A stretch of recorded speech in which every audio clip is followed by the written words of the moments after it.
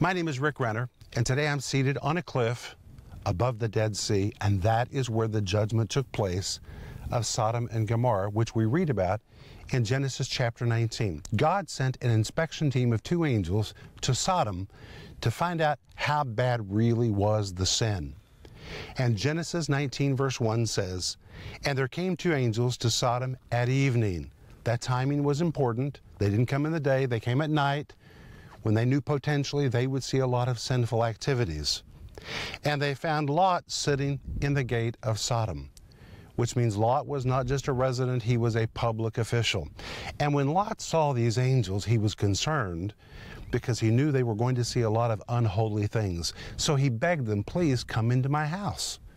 And in verse 2, the angels answered and said, "No, we're going to stay in the street all night.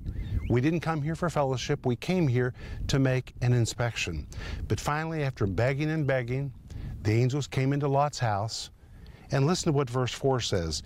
"Before they lay down, the men of the city, even the men of Sodom, compassed the house round, both old and young, and all the people from every quarter. And they called unto Lot and said unto him, Where are the men which came to you this night? Bring them out unto us, that we may know them."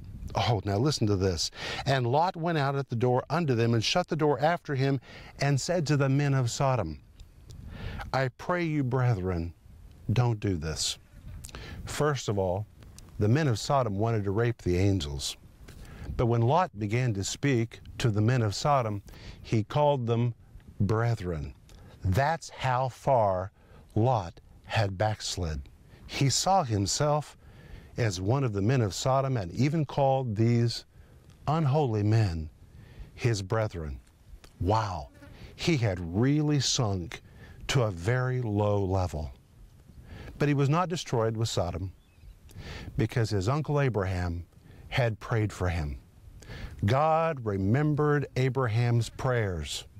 And even though Lot actually didn't want to leave Sodom, the angels dragged him out of the city against his will because his uncle had prayed for him. That's the power of praying.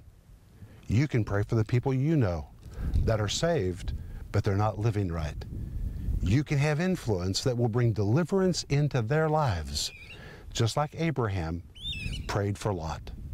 And that's what I want to talk to you about today. Stay tuned for a teaching you can trust, a message that will inspire, strengthen, and equip you with vital insights and understanding from the Word of God. Here is Rick. Thank you for joining me. This is Rick Renner. And as I told you in the introduction to today's program, today we're going to continue talking about God's judgment of Sodom and Gomorrah and God saving Lot out of the midst of that destruction. Lot is such an amazing story. A man who started out right and ended wrong. He was a believer. He had a walk of faith. He walked in faith with Uncle Abraham. Maybe you have a child or a relative, maybe you have a spouse or a Christian friend who has really erred from the faith. They've strayed from the walk they used to walk on. They walked with God, they prayed in the Spirit, they went to church, they raised their hands, they worshiped God, and now they're into nonsense, and they're making all kinds of moral decisions that you know are going to be catastrophic in their life. They're going to reap the consequences of what they're doing, and you're concerned about them. Well, that's good. It's good that you're concerned, but just being concerned won't change anything. There's something you can do to see them delivered. And that's what I'm going to talk to you about today and in tomorrow's program. And if you need somebody to stand with you as you pray for that person, call us. We'll stand with you. We believe in prayer. All of us who pray, we've all seen people delivered through our prayers. And we'll stand with you and believe for God's delivering power to go to work for those people you're concerned about. But you can call us about anything that's on your heart because we would love to pray with you. And I want to remind you that I'm offering you my series right now, which is called How to Intercede for People Who Are in Trouble. We all know someone who's in trouble. We need to know how to intercede for them. This comes with a wonderful study guide. And by the way, it comes in multiple formats. And I want to tell you about our study guides. Our study guides are just loaded. I brought one sample to show you today. This is the study guide called Resisting Evil. Now, if you go to our website, you're going to find that there's a category called study guides. We have all kinds of study guides. And these study guides are just loaded. I just wanted to show you page 22 as an example. I'm telling you, I'm amazed by these study guides. I love them. I'm so glad when people get them because you can use them personally. You can use them in a group. You can use them if you're discipling someone. Look at this. It is just amazing. This is called Resisting Evil Attacks. This is lesson number 5 in this particular study guide. It comes with the scriptures, all the Greek words. I mean, it is amazing what is in this study guide. And not just the Greek words, but all the points, all the principles, everything is here. It's just really a treasure. But the series, How to Intercede for People Who Are in Trouble, comes with a study guide like this. We're also right now suggesting that you get my wonderful wife's book called The Gift of Forgiveness. And just before this program, I read it. It's very short. That's why I could read it just before the program. Every page of this book is loaded. It's about the forgiveness that you need. It's about the gift of forgiveness that you need to offer someone else. Maybe there's someone you've had a resentment toward. You need to offer them the gift of forgiveness. This book will set you free, and it will release you from those bad attitudes, grudges, unforgiveness that have held you captive. This is really a great book. But let's jump right into our scripture. I have my Bible. I hope that you have yours. Open your Bible today to 2 Peter. That's where we're going to begin today. 2 Peter chapter 2 and verse 9, where Peter writes about Lot's deliverance from destruction. Listen to what Peter writes in 2 Peter chapter 2 verse 9. The Lord knows how to deliver the godly out of temptation. That's a verse where Peter is talking about Lot being delivered from destruction. And Peter says, based on what happened with Lot, the Lord knows how to deliver any believer that is in the midst of a bad situation. So if you know someone who's in a bad situation, the Lord knows how to deliver the righteous out of temptation. That person is righteous. They may not be living very righteously, but the fact is, at some earlier point, they called Jesus Lord and they walked with God.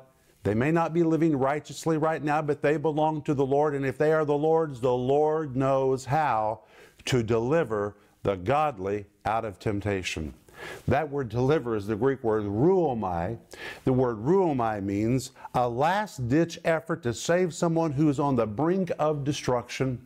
A last-ditch effort to save someone who is on the brink of destruction, or it means to snatch. So you could translate that the Lord knows how to snatch the godly out of temptation. The word temptation is the Greek word peirasmos, which describes the temptation, adversity, or any kind of trouble. Anyone in trouble, the Lord knows how to snatch them out of it, even if it's just in the brink of time. But now, let's go back to Genesis chapter 19 and verse 1 and very quickly review what we covered yesterday and see how this story of Lot concludes. Acts chapter 19 and verse 1 says, "And there came 2 angels to Sodom at evening." Now remember, when they were dispatched, they were called men. These were angels that had been visiting with Abraham. The Lord came along with these 2 angels. The Lord stayed with Abraham, and the 2 angels were dispatched down the hill into the valley toward the plain where there were multiple cities. Actually, there were about 13 cities, 5 major cities, and the leading city was Sodom, and Sodom was a very wicked place. The Bible says they were sinners, and they were exceedingly wicked before the Lord. That's a terrible thing, but that's what the Bible says. So chapter 19, verse 1, "And there came 2 angels to Sodom at evening, and Lot sat in the gate of Sodom." It's very important for you to understand that in the Oriental world, those who sat in the gate of the city were the leaders of the city. These were city fathers. These were businessmen who were conducting business and all kinds of transactions. And here we find Lot, a righteous man who once walked with Abraham, the walk of faith, who built altars of sacrifice with Abraham. He knew what it was to live under the protection of God, the blessing of God, to walk in faith. And now we find that Lot is not only living in Sodom, but Lot, this righteous man, has so sunk that he's blended into the fabric of the city, and he's even sitting in the city gates conducting business, transactions. He's one of the city fathers. He has become a sodomite. Now, I'm not saying he was participating in sexual sin, but because he was living in Sodom, he was a sodomite. He was a part of the fabric of the city. That is just amazing. And the Bible says, Lot seen then, he saw the angels. He rose up to meet them, and he bowed himself with his face toward the ground. Verse 2. Again, we're reviewing what we covered yesterday. And he said, Behold now, my lords, turn in, I pray you, into your servant's house, and tarry all night, and wash your feet, and rise up early, and go on your way. The truth is, Lot did not want these angels in the streets during the night. Sodom came alive at night. Isn't it amazing that even today, sin really comes alive at night?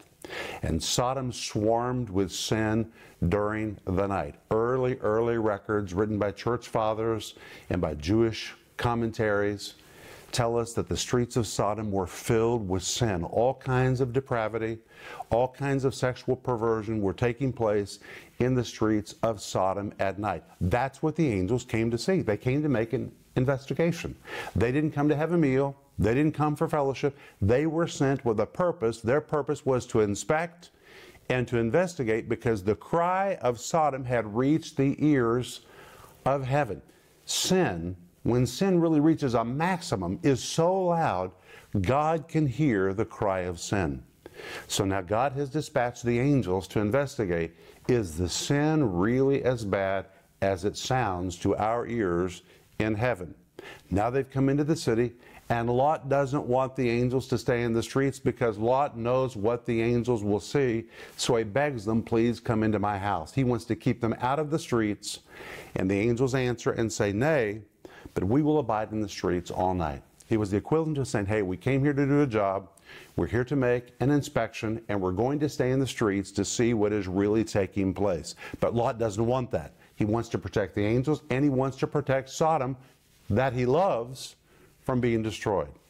So, in verse 3, he pressed upon them greatly, or he pleaded with them, he implored them, he begged them. And they turned in unto him, and entered into his house, and he made a feast, and did bake unleavened bread, and they did eat. Then listen to verse 4. Verse 4 is just remarkable to me. Before the men lay down, the men of the city, even the men of Sodom, compassed the house round, both old and young, all the people from every quarter. These were Sodomites. Of course, sodomy comes from the word Sodom. Sodomites committed sodomite. These people were known for all kinds of sexual perversion, including homosexuality, and this was condemned by the Old Testament. It's condemned by the New Testament. This is a lifestyle that God does not approve of, and Sodom was filled with it. It was filled with it. And not just Sodom. Many of the cities and many of the pagan tribes who lived in the land of Israel committed acts of sodomy. But Sodom, it seems, was the worst of all. It seems it had reached a peak in the city of Sodom. And in fact, the city of Sodom had become so defiled sexually, the Bible says all the men, everyone in the city, that's what the Bible says, the men of the city, even the men of Sodom, compassed the house. Now, isn't it interesting that all the men of Sodom knew where Lot lived? You see, Lot was a notable character in the city. He was a public official. He was a leader. He was a church father. He was sitting in the gate of the city. Everyone in Sodom knew where Lot lived. He was one of them. And the Bible says they compassed Lot's house. And the Bible says all the people from every quarter. Every quarter means they came from every nook and cranny of the city. And the Bible says young and old, which means sexual perversion was not just affecting older people, but even younger boys. That is amazing. The entire city had become twisted in a sexual sense. The entire city was defiled from the oldest to the youngest. Every quarter of the city, they were all involved in sexual sin. Now they've compassed Lot's house, and the Bible tells us in verse 5, and they called unto Lot and said unto him, where are the men which came into thee this night? Bring them out unto us, that we may know them. They saw these angels, and apparently the angels were good-looking men. They were disguised as men. Well, of course, angels would be good looking. Angels are the best. And when they saw these men, everyone in Sodom, all the men, began talking. There's 2 new men in town that no one has known. Wow, we need them, we want them. So they have come past Lot's house, and they begin yelling out from the street, "Where are the 2 men that came into you this night? Bring them out, that we may know them." That we may know them means to know them sexually, or here, as disgusting as this is, they were saying they wanted to rape these men. They did not understand those men were angels. Is that just remarkable? And the Bible tells us in verse 6, Lot went out at the door unto them and shut the door after him. Verse 7, and said, I pray you, brethren, do not so wickedly. I pointed out yesterday, I want to say again today, Lot called the men of Sodom brethren. Let's put it in today's language. I pray you, brothers, don't do this wicked thing. Lot so identified with the men of Sodom that he called them brothers. Now, we don't know to which degree Lot had sunk in sin, but Lot had really veered from the faith. He's on a divergent path. He's not living the life that he knows. In fact, he is so blended into Sodom, he calls the Sodomites brothers. And he says, don't do this wicked thing, that is, don't rape these men. These are angels. Then he offers them a solution in the following verse, verse 8. Behold, now I have 2 daughters which have not known man. Let me, I pray you, bring them out unto you, and do to them as is good in your eyes. Only unto these men do nothing, for therefore came they under the shadow of my roof. This shows how twisted Lot's mind had become. He was reprobate. Now, we often use the word reprobate. You could say, well, that's just a reprobate individual. Well, that's reprobate thinking. What does the word reprobate mean? The word reprobate in Greek is the word adikimos. It means one that is unapproved or something that is broken. It describes a mind that has become demented, a mind that has become so tainted that it can no longer think right. It can't discern what is right and what is wrong. And it's interesting that even believers can become reprobate. Jesus lives in their heart, but because they've defiled their soul, their mind, over and over and over, they can callous their mind until they no longer think right, they no longer see right, they lose their ability to discern what is right, what is wrong. They become affected. That's really what the word reprobate means. Even though the mind is created as a gift from God, a marvelous creation, by subjecting the mind to wrong things, hearing wrong things, seeing wrong things over and over and over and over, you can negatively affect the mind and become reprobate. And that's what happened to Lot. We see that. Lot said it's wrong to rape these angels, but he thought it was okay for them to rape his daughters. There's nothing right about this at all. All of this was wicked. All of it was wicked. Lot was a man very affected by an environment of sin. And in verse 9, they said, stand back. And they said again, this one fellow, speaking of Lot, came into sojourn. He came in as a newcomer. And now he will be a judge. Now will we deal worse with thee than with them. And they pressed sore upon the door, even upon Lot, and came near to break it.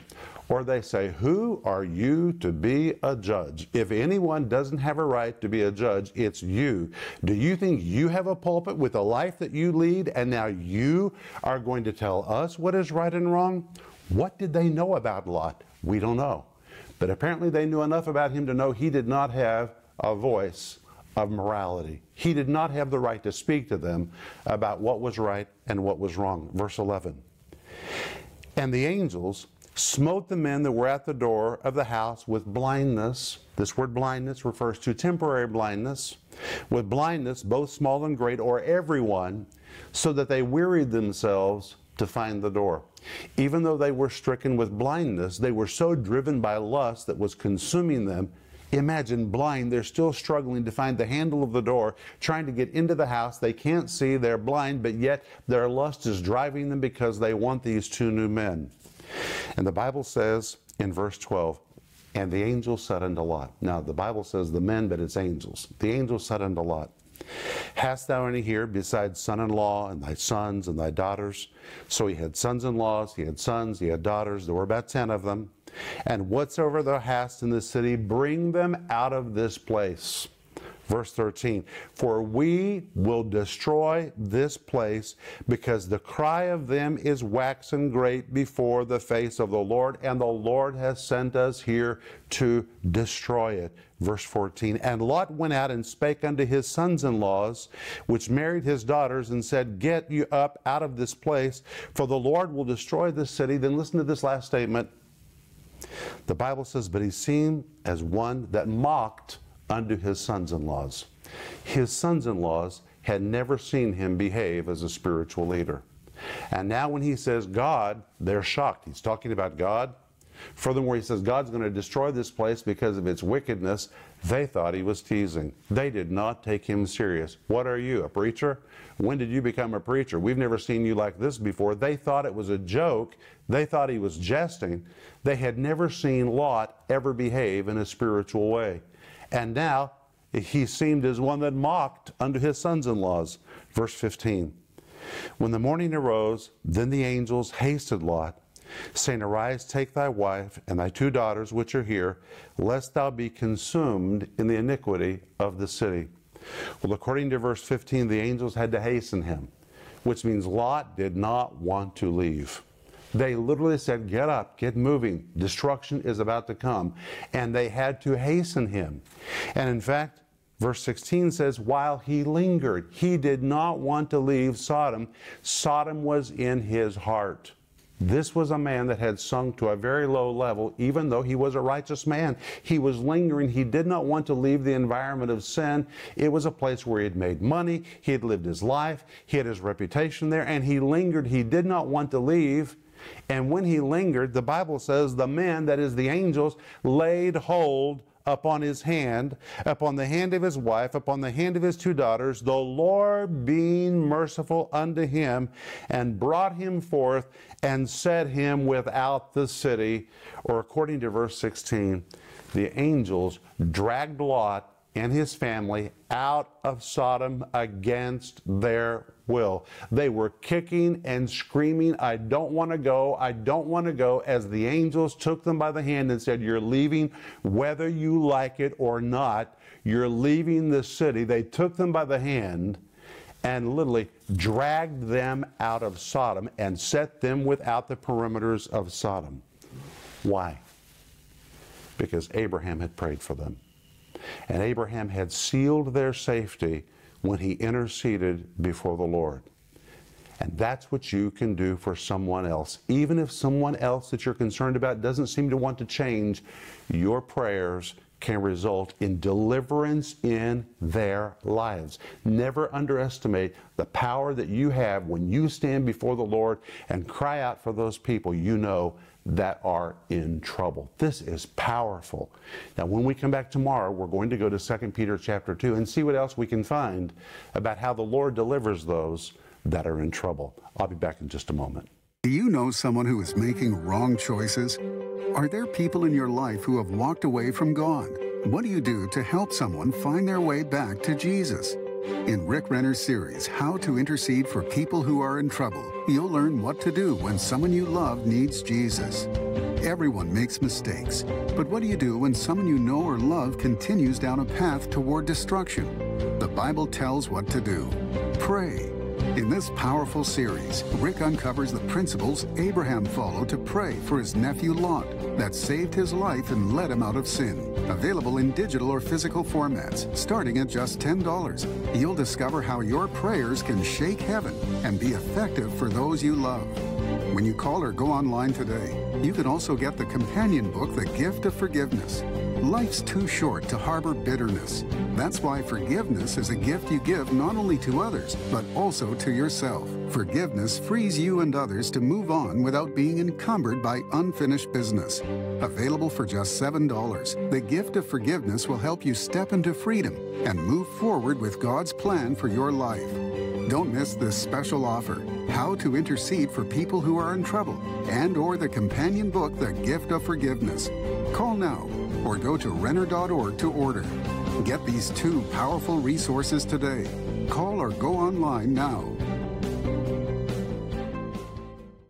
Friends, this is Rick Renner. Now, right now, I'm in the interior of the Moscow Good News Church. It is quite an amazing place. When you walk through this building, it's so beautiful, and it testifies to the grace of God and the provision of God in the giving of our church and of our partners. We built this facility debt-free, and because of that, the Moscow Church has never had the burden of monthly payments. All of our funds have been released to do the work of the gospel. And now we need to do that in Tulsa, and I call this Phase 3. And I'm asking you today to pray about joining us as part of the giving team for Phase 3, which is paying off the Tulsa facility. And the reason we want to pay it off is because then it will release funds for us to take the teaching of the Bible to the ends of the earth. And dear friend, right now, the Bible is so needed. And I know that that's my heart and that is your heart. And together, we can take the Bible to the ends of the earth. So please pray about joining us for Phase 3 to finish paying off the Tulsa building. And I want to say thank you in advance.